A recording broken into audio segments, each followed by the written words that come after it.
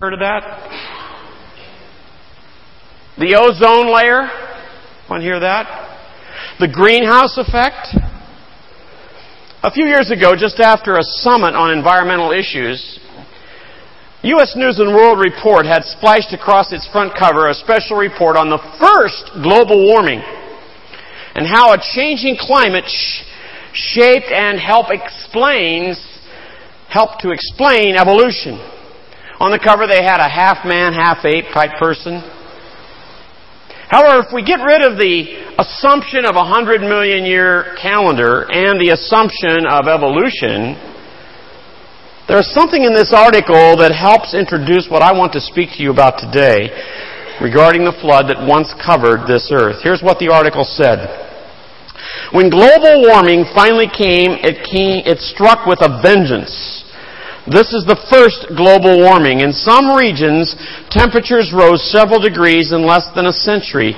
Sea level shot up nearly 400 feet, flooding coastal settlements and forcing people to migrate inland. Deserts spread around the world as vegetation shifted drastically in North America, Europe, and Asia. After driving many of the animals around them to near extinction, people were forced to abandon their old way of life for a radically new survival strategy that resulted in widespread starvation and disease.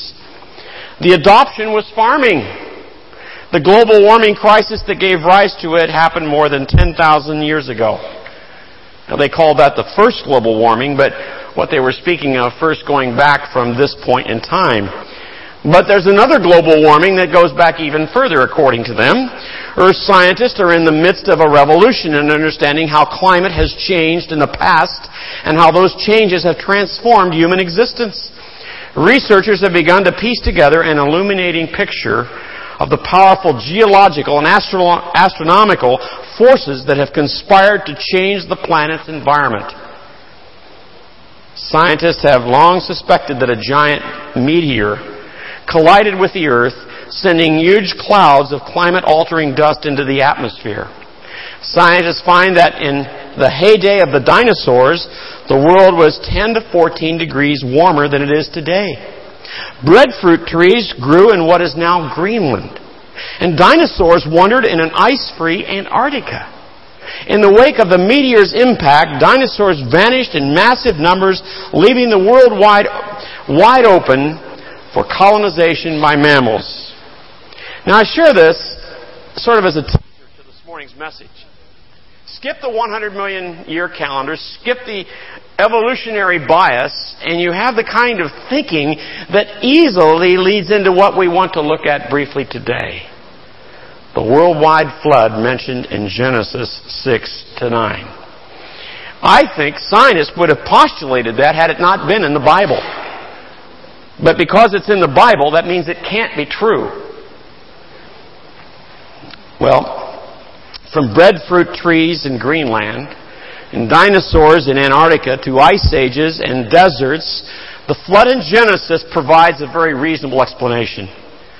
Turn to Genesis chapter 1, and let's first review several things we're going to need to understand before we can truly appreciate the flood of Genesis chapters 6, 7, and 8. So let's look at Genesis 1. And the first thing we read, a verse that I hope all of us know well, is, "In the beginning, God created the heavens and the earth." Now, there's a Hebrew word there that isn't translated in the New King James, but it should be. And you can translate that Hebrew word. It's a connective. You could translate it and, or even the word now. And that's how I prefer to translate it. Now, the earth was without form and void, and darkness was on the face of the deep. And the Spirit, Hebrew word for ruah, the ruah of God was hovering over the face of the waters, and God said, "Let there be light," and there was light. And God saw the light that it was good, and God divided the light from the darkness, and God called the light day, and darkness He called night. So the evening and the morning were the first day. Then God said, "Let there be a firmament." The word firmament here has the idea of expanse. Let there be an expanse, a space in the midst of the waters. And let it divide the waters from the waters. And thus God made a firmament and divided the waters which were under the firmament from the waters which were above the firmament. And it was so. And God called the firmament heaven. So the evening and morning were the second day. This would be the immediate heaven above us, our atmosphere. Now what is meant by the waters above the expanse or above the firmament? Waters below refer obviously to the primeval ocean of Genesis 1, chapter 1, verse 2. Elsewhere in the Scriptures, these waters and the sky below them are likened to a tent, which the Lord has spread out for man to live in. In other words, when God originally created the world, He put man in a tent. Now, if you've ever been in a tent camping, and I know some people aren't into camping, but for those of you that have been in a tent, particularly a small mountain-type tent that's made of nylon, it will raise the temperature on average about 10 degrees from whatever it is outside. Furthermore, with your body inside the tent, it will create a great deal of humidity. And it will be much more humid in the tent than it is outside. Now, most tents today try to overcome that to some extent by basically creating a breathable material. But nevertheless, there's still a lot more moisture in the tent. In a way, God created a world, a universe, Earth, with a tent over it. And the tent was made of water vapor. And this water vapor allowed the sun to pass through. Water vapor is absolutely clear. It allowed the sun to pass through. It kept some protection from the ultraviolet radiation that would bombard the earth. By the way, there's still a water vapor over the earth. It's just not as extensive, nearly as extensive as it was at that time. But we talk a lot about ozone, but actually the water vapor over the earth is as important or more important than ozone. Ozone is just something we're measuring at this time. As God spread this water vapor canopy out over the earth, it acted like a tent. It raised the temperature, created humidity, created a very temperate climate. Scientifically, these waters above the expanse were held in a vaporized state. A clear window through which the sun would pass, its sunlight would pass, creating a greenhouse effect. The same thing we keep talking about today over the earth. From geological evidence as well as statements made in Scripture, it is clear that the earth had a more uniform, warm climate, subtropical climate, even warmer and more lush than California, Southern California. Without the extremes of cold and heat which we have today at the poles. There were no weather systems. You say, well, how is that? Well, there was no low pressure or high pressure area. Everything was equal, so to speak, or relatively equal. There were breezes, but there was nothing dramatic. We have these enormous low pressure areas and high pressure areas, and the wind rushes from the high pressure area into the low pressure area. They did not have that during this period of time. There were no weather systems. Furthermore, there was no rain because this water was suspended very high. There were no particles there to mix with the water vapor and thus bring rain upon the earth. And therefore, everything was lush and beautiful and wonderful. Now, there's much scientifically that can support this vapor canopy. It's not something that is scientifically unreasonable because we have such a canopy today. There was just a lot more vapor content in the atmosphere above us at the time that God created this world than following the great flood of Genesis. But let's move on to the next thing, and that is, in Genesis 1, we read about the waters not only being separated by an expanse, but we read about the waters being separated from land. Verse 9 of Genesis chapter 1, we read, "Then God said, 'Let the waters under the heaven be gathered together into one place, and let the dry land appear,' and it was so. And God called the dry land earth, and the gathering together of the waters He called seas. And God saw that it was good." Now, how did He do this? Well, first, let's look at the earth prior to the separation of the dry land and the seas. And we'll take the chart there on the earth. Now, the earth is basically, and there's a lot of debate on this, and nobody knows for sure, so I don't want to sound like this is hardcore teaching. But it is believed, strongly believed, that at the core of the earth you have the most dense and heaviest material. And that as you go out from the core of the earth to the crust, the material gets lighter. Now, another thing that many scientists believe is that much of the inner part of the earth is liquefied. And if it's liquefied, it's very easy to see how the lighter material moves to the surface quickly. It's like if you put oil in water, where does the oil go? Many of us think, oh, well, oil would go right to the bottom. No, it goes to the top because in reality it's lighter than water. And that's why it lays on the top of the ocean when they have a big oil spill. Now there's a principle here that I'd like just to talk to you about. And it's a principle called isostasy. And that's a principle of equal weights, and this is how it would be defined. Equilibrium in the Earth's crust such that forces tending to elevate land masses balance the forces tending to depress land masses. And this is a very important thing in the study of geophysics and geology. What's it all about? I need somebody to help me illustrate this. And so I get a nice, strong young man here. Craig, why don't you come and help me?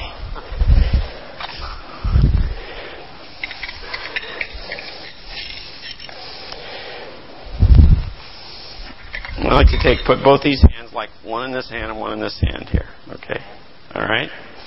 Now, let's suppose that these plates represent the crust of the earth. And on one side here, we're going to put a nickel. And since they believe the core of the earth is made of nickel and iron primarily, we put the nickel down and it floats all the way to the core of the earth. Okay? And next we have the outer core, which we'll let represent copper, a penny, which some believe copper is part of the core, the outer core. We put that down and it floats on top of the nickel. And then we have the mantle, and we'll let the quarter, silver, which is lighter still than the other two materials, it drops down and it forms the mantle. Now on top of that mantle and crust, we have, at the time of this passage, Genesis, we have water.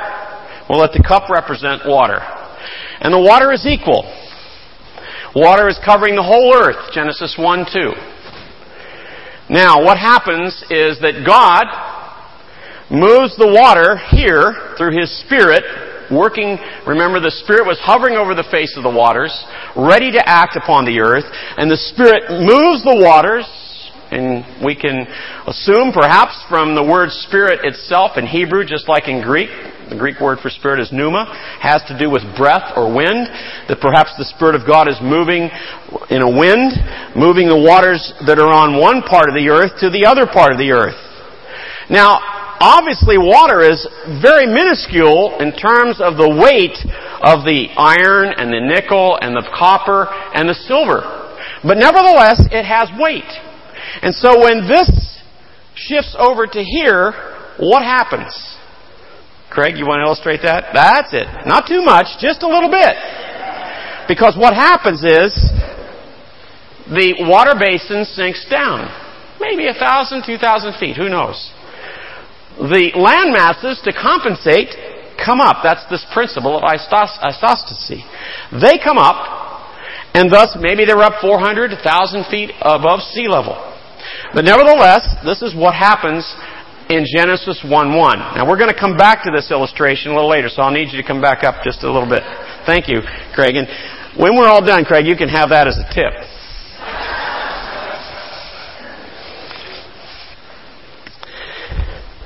All right. God's Spirit moves on the waters, moves the waters to one spot. The earth drops down. The seabeds drop down, collecting all the waters of the oceans at that time in the seabed. and the land masses go up.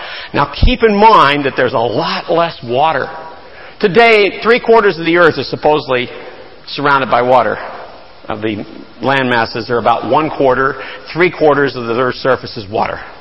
Maybe at this time it was reversed, because so much of the water was contained in the vapor canopy over the heavens, and as we shall see in a moment, in aquifers underneath the earth. So there wasn't as much water to be collected into the seabeds, pushing down as much. And so there was less relative distance or difference between the level of the ocean and the levels of the land. Now, I think that this process, this isostatic process of balancing water and earth, seen clearly mentioned in Isaiah 40, where it says, God who has measured the waters in the hollow of His hand, measured heaven with a span, and calculated the dust of the earth in a measure, weighed the mountains in scales and the hills in a balance. A perfect passage speaking of that isostasy. Now next to this, we need to add this teaching, the teaching of Genesis chapter 2. Now in Genesis chapter 2, Moses goes back and recounts much of what happens, some of what happens in Genesis chapter 1, only from the perspective of man. It's not a new account of creation. It's simply additional material that will help us understand creation in reference to man. Now in Genesis chapter 2, verses 5 and 6, and then verse 10, we read this. And I have a translation of my own here that I think helps to understand a little bit more what's being said, and it's, I think, a little more accurate in terms of the Hebrew. Now no undesirable plant of the field was in the earth, and no cultivated grain of the field had yet grown on the earth. For the Lord God had not caused it to rain on the earth, and there was no man to till the ground. But a mist, literally, waters of the deep, went up from the earth and watered the whole face of the ground, from all of the earth. Now a river went out of Eden to water the Garden of Eden, and from there it parted and became 4 riverheads. Now, what we're learning here is as we review this creation account, as Moses is going back and reviewing this and calling attention to certain things, he's saying the earth that existed in his day, keep in mind, he's writing after the flood. He's writing in our period of time. He's saying that the earth that exists today is nothing like the earth that existed before the flood. Verse 5 emphasizes that. Verse 6 talks about a mist that refers to a hidden or root, the root word means hidden or unseen waters. Underground waters from below the earth that seem to come up out of the earth and water the earth. In other words, rain is not forming and moving the rivers. It's basically huge aquifers boiling out in large springs, bringing forth water to nourish the earth. And then, of course, in verse 10, you read about the Garden of Eden. And like all the earth, it was watered by rivers coming from springs, not rain. What was the source of these springs? Apparently fountains or enormous aquifers or reservoirs deep in the earth. Now, we know about the Ogallala Aquifer in the Midwest, the Plain States. It's very important to our groundwater supply. But these were aquifers that went beyond imagination, went deep down into the crust of the earth, containing enormous amounts of water to maintain the hydraulic cycle, so to speak. They're also mentioned elsewhere in Scripture, and if you want to look up Proverbs chapter 8, 24 to 25 sometime, that would be helpful. We're not going to take time to do it today. But back to the fountains, the enormous subterranean reservoirs. Henry Morris provides a wonderful word picture of how the whole hydraulic system probably worked. He said such subterranean reservoirs were apparently all interconnected with each other, as well as with the surface seas into which the rivers drained, so that the entire complex constituted one great deep. The energy for repressurizing and recycling the waters must have come from the earth's own subterranean heat, implanted there at creation. This entire system must have been a marvelous heat engine. which would have operated with wonderful effectiveness indefinitely, as long as the Earth's internal heat endured and as long as the system of reservoirs, valves, governors, and conduits maintained their structure. The details of its design were not revealed, but such a system is quite feasible hydraulically and thermodynamically, and there is no reason to question the Creator's ability to provide it for the world He had made. It's sort of like, how many of you are familiar with the boiler radiation system in the Midwest and in the East Coast? I know we don't use that very much out here. Oh, look at this, man. You guys need education. I mean, you hear these things cracking and creaking at night.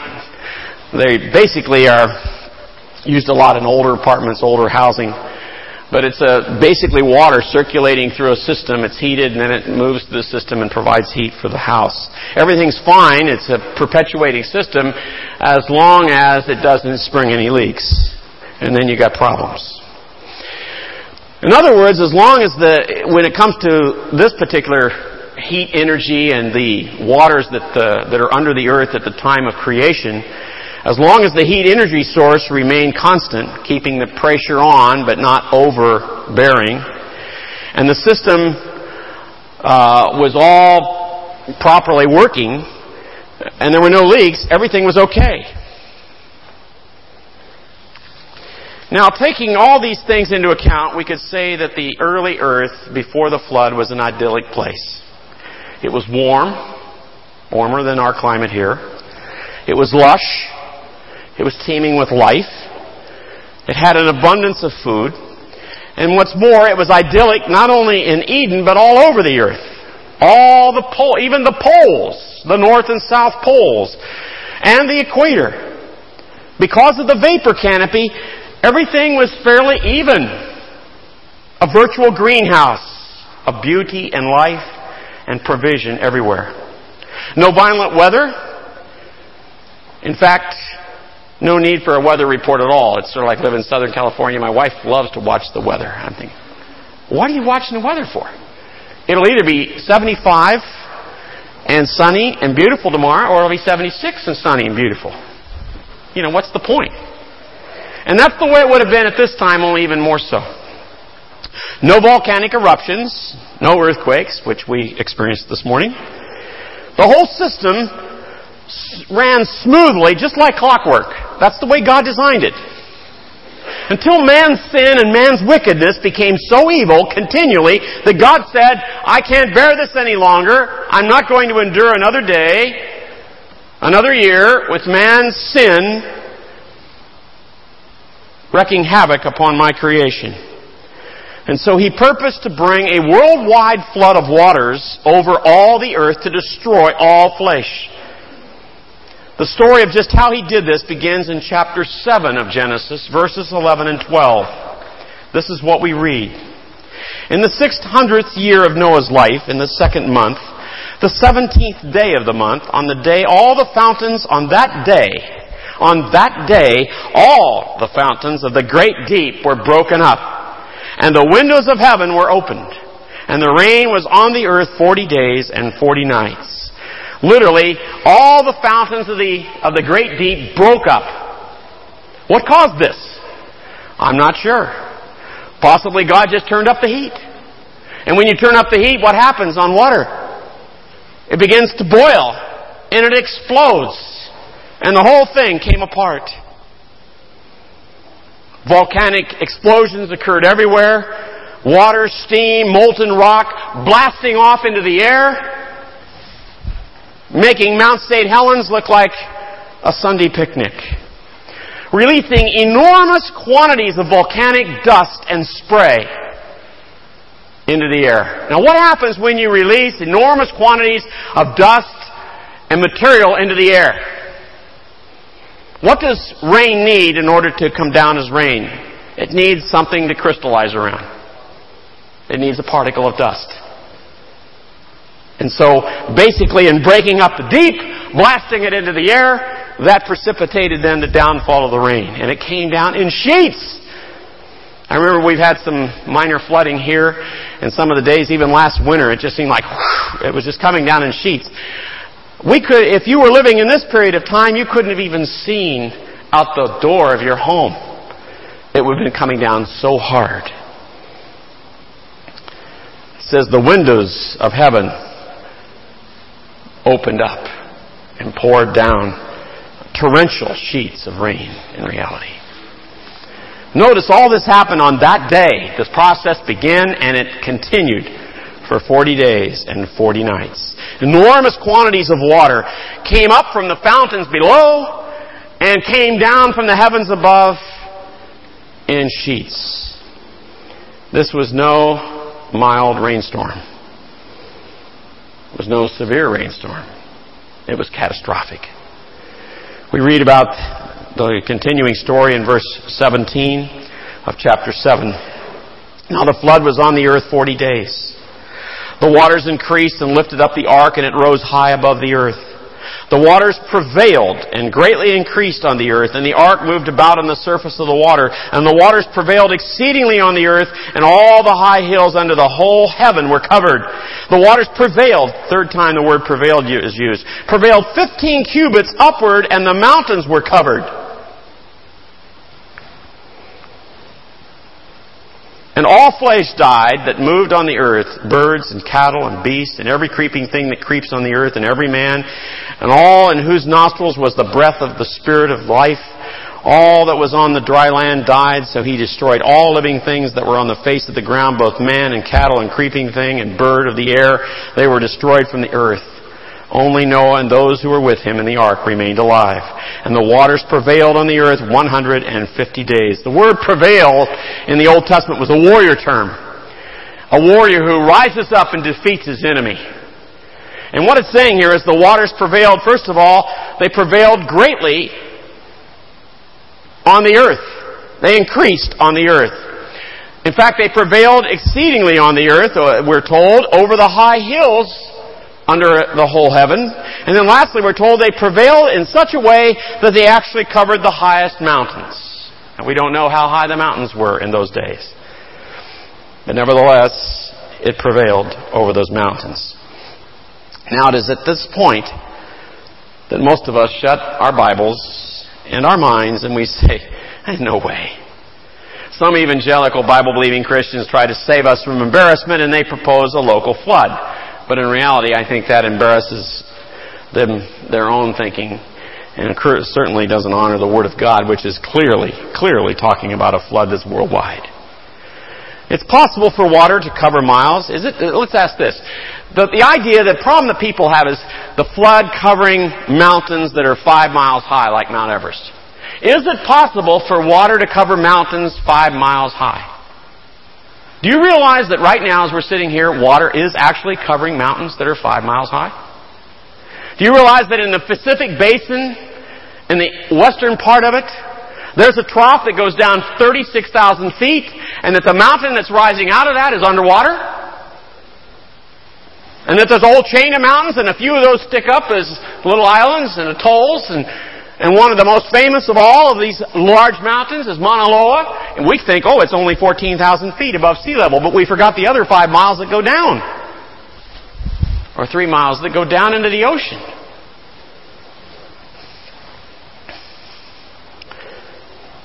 First of all, it's not impossible for water to cover mountains 5 miles high. So how did the flood in Genesis end up covering all the mountains? First, the relative difference between the bottom of the ocean and the top of the mountains before the flood on earth was not as great, likely I should say, not as great as today, because so much pre-flood water was suspended above the earth. Remember the principle of apostasy. There wasn't as much weight on the ocean basins, therefore forcing the land masses up, as there was after the flood when all the water was dumped on the oceans. Second, as the waters increased on the earth, what would have happened to the earth? You have a return to the condition of Genesis 1:2, where you have the waters on the earth surrounding the whole earth and the Spirit of God is hovering over the face of the waters. And it stayed like that for 140 days, altogether beyond the 40 initial days of flooding. So now what? And we come to verse 8. Then God remembered Noah and every living thing and all the animals that were with him in the ark. Chapter 8, I should say, verse 1. And God made a wind to pass over the earth, and the waters subsided. Now, the word for wind is ruah. Spirit, wind, one and the same in this particular instance, I believe. The fountains of the deep and the windows of heaven were also stopped, and the rain from heaven was restrained, and the waters receded continually from the earth. At the end of the 150 days, the waters decreased. Then the ark rested in the 7th month, the 17th day of the month, on the mountains of Ararat. Today, that mountain is 14,000 feet high. And the waters decreased continually until the 10th month. In the 10th month, on the first day of the month, the tops of the mountains were seen. Finally, the tops of the mountains are now seen. So it came to pass at the end of 40 days that Noah opened the window of the ark which he had made. Then jump down to verse 13, and in between is the story of the doves and so forth. But down to verse 13 it says, And it came to pass in the 601st year, in the first month, the first day of the month, this is of Noah's life, that the waters were dried up from the earth. And Noah removed the covering of the ark and looked, and indeed the surface of the ground was dry. And in the 2nd month, on the 27th day of the month, the earth was dried. Boy, we get into details. This doesn't sound like any fairy tale to me. The process is now one in which the waters were going and returning to the oceans from whence many of them had come, and now where they all belonged. Psalm 104 records this. It says, You who laid the foundations of the earth so that it should not be moved forever, you covered it with the deep as with a garment. The waters stood above the mountains. At your rebuke they fled. At the voice of your thunder they hastened away. They went up over the mountains. They went down into the valleys to the place which you founded for them. You have set a boundary that they may not pass over, that they may not return to cover the earth. So what happened as the waters returned to the ocean? Again, we have the principle of isostasy. Only this time, much more water. The water above as well as the water on earth. Let's come back, if you would, Craig. See if we can illustrate this a little bit more.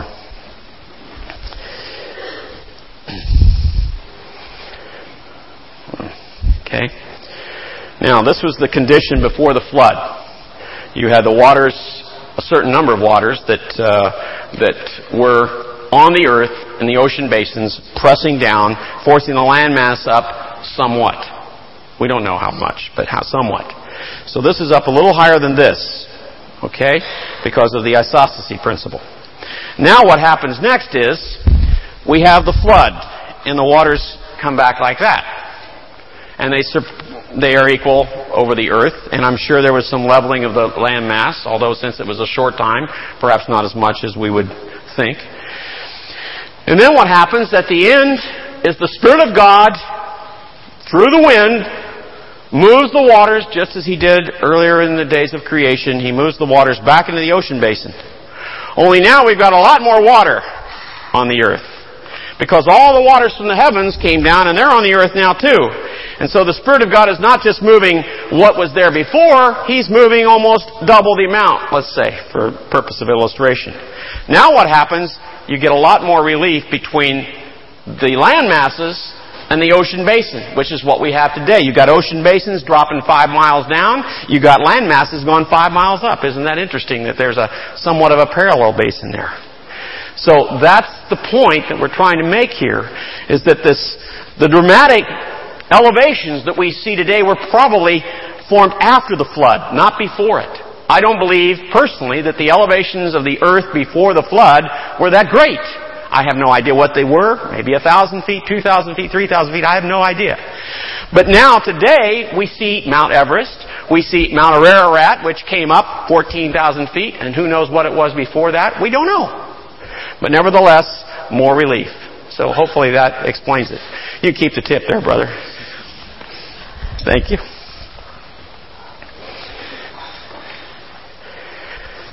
Now, likewise, earth rose up higher and higher. Some mountain ranges, because of faulting and fracturing and buckling, reached heights of several miles. The Grand Tetons is regarded as what they call a young fault.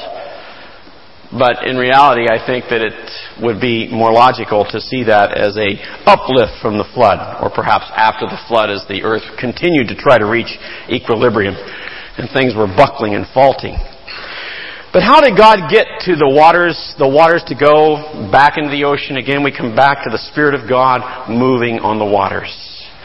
Blowing on the waters, if you will, causing a wind to push those waters. And remember, just as you get the weight, just shift it a little bit into the ocean basin. It doesn't have to be much. Just a little bit. The principle of isosity begins to take over because they begin to drop and the land masses begin to go up. And as they begin to go up, more and more water keeps shifting into the ocean basin. And so you keep having this until there's some equilibrium is reached. That's where we are. Now the question I know that's going to come up is, well, Arch, I can see what you're saying is clearly what the Bible has said. But I guess I have to say I doubt the Bible. And doubt what the Bible says here. After all, the Bible is not a textbook of science. It's a book for the spirit of man. Of course, I always believe that if I can't trust it in matters of science, why should I believe it when it tells me how to live?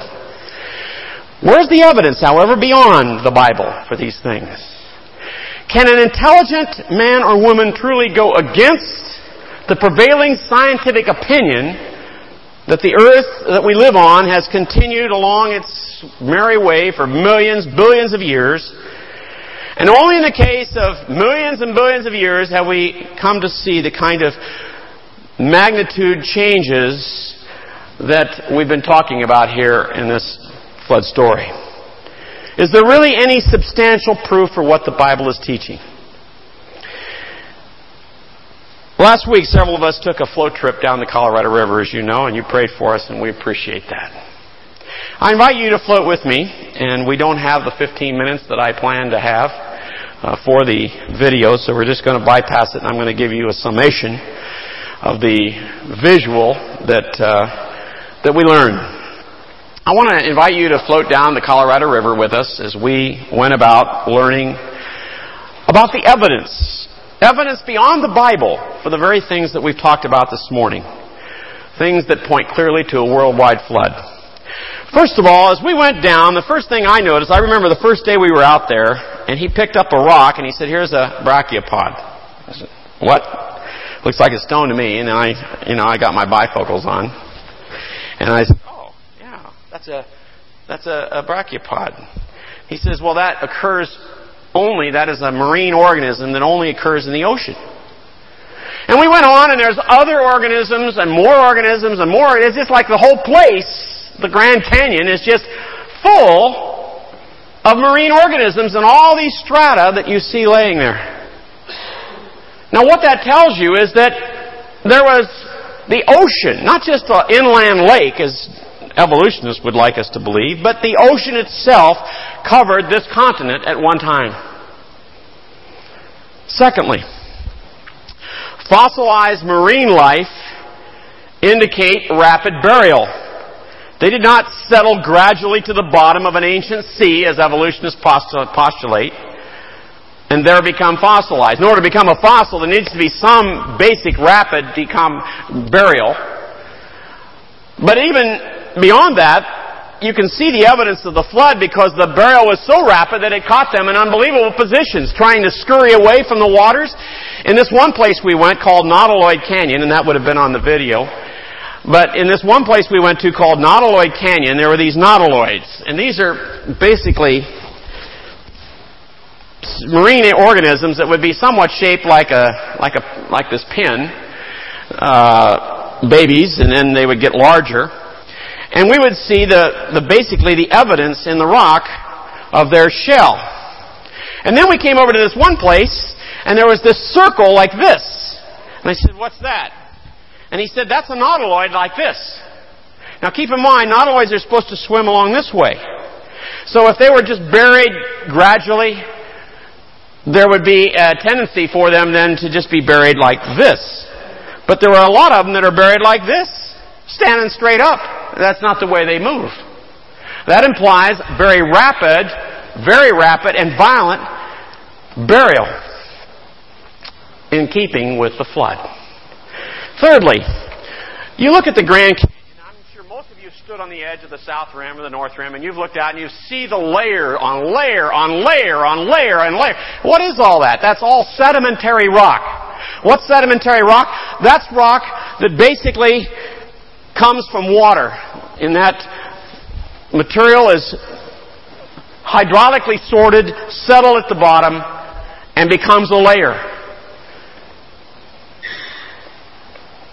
It clearly points to the fact that massive amounts of water and hydraulic sorting of materials that make up these strata, sandstone and limestone, were being inundated by a flood of major proportions. All those strata say one thing: flood. Now, geologists say, well, that's an ancient lake that flooded or that was there for a period of time. No, because there's just too much there in the way of material for that just to come and go over a period of time. Furthermore, there are no signs, and this is one of the best proofs you can look at. Next time you go to the Grand Canyon, you look at the strata, and you'll notice that the strata are almost even.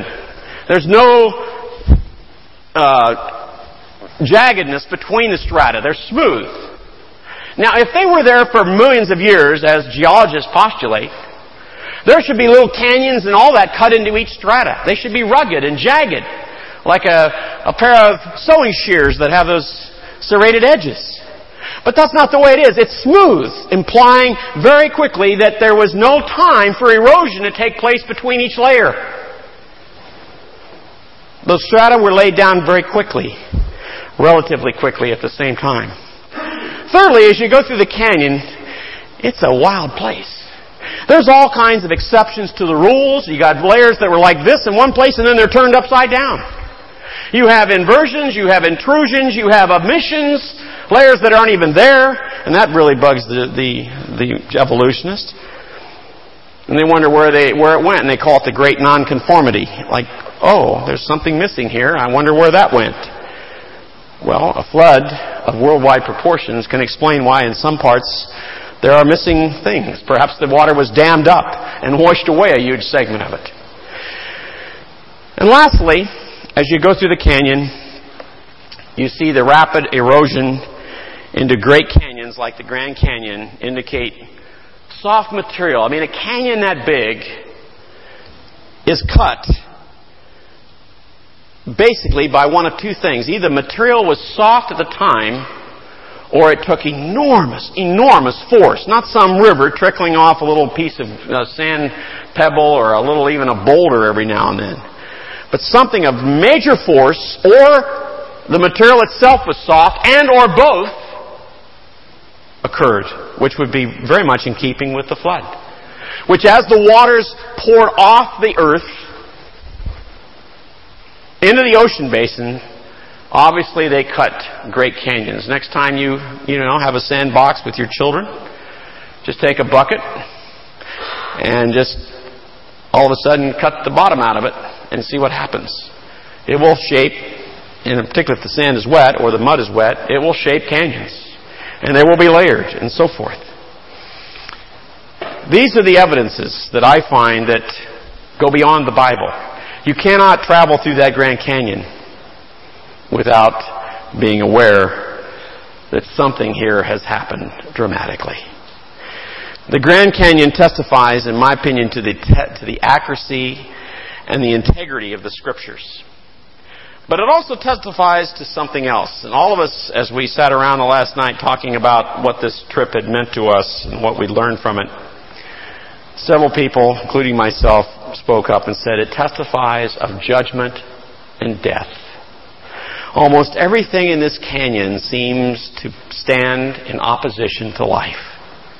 The fossils, the massive layers of rock, the contorted intrusions, the lack of vegetation, the scarcity of animal life, even the relentless wind and blowing of sand. This is a canyon of death, except for one thing: a river. A river that is fed by beautiful rivers and streams and springs from above. Those springs and streams and rivers beg to be explored, and we explored them. They're gorgeous, like tropical paradise. It's like the road from Hana to Lahaina in Maui. There's just so many beautiful little gorges and canyons with waterfalls and swimming holes and the whole shebang. We were all acting like kids, 10 years old, and swimming in swimming holes and jumping off rocks and doing all kinds of stupid things.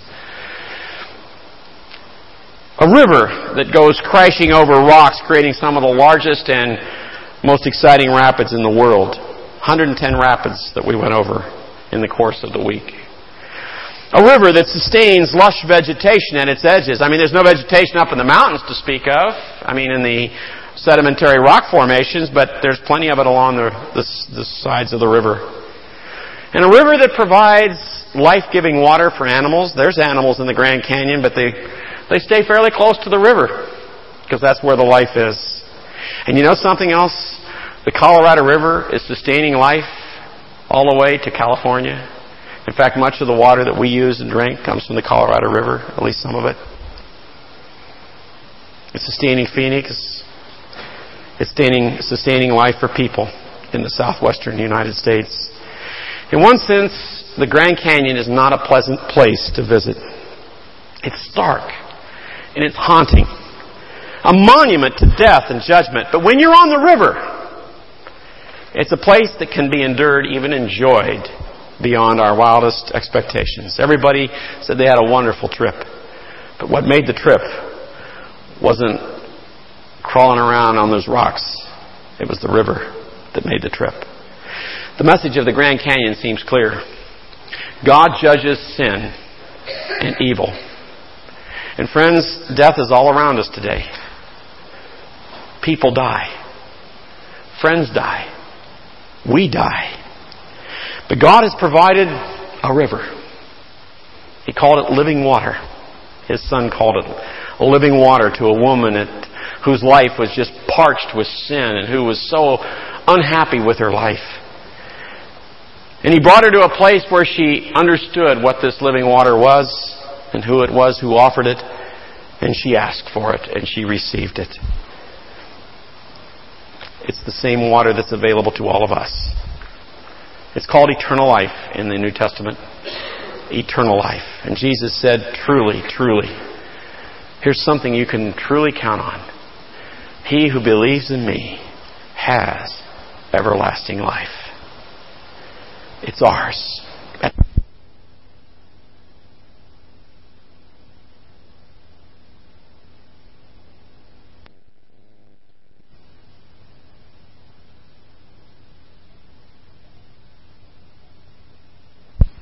If we believe in Jesus. Don't get caught in the judgment of God like those nautiloids. Don't get caught standing up or laying down by the judgment of God that will come upon this earth when people are saying peace and safety and everything's hunky-dory. Boom, it happens. Believe in Jesus and enjoy life. Life forever. Life full of potential that will never end. Our gracious God and Father, I pray that You would take something of what we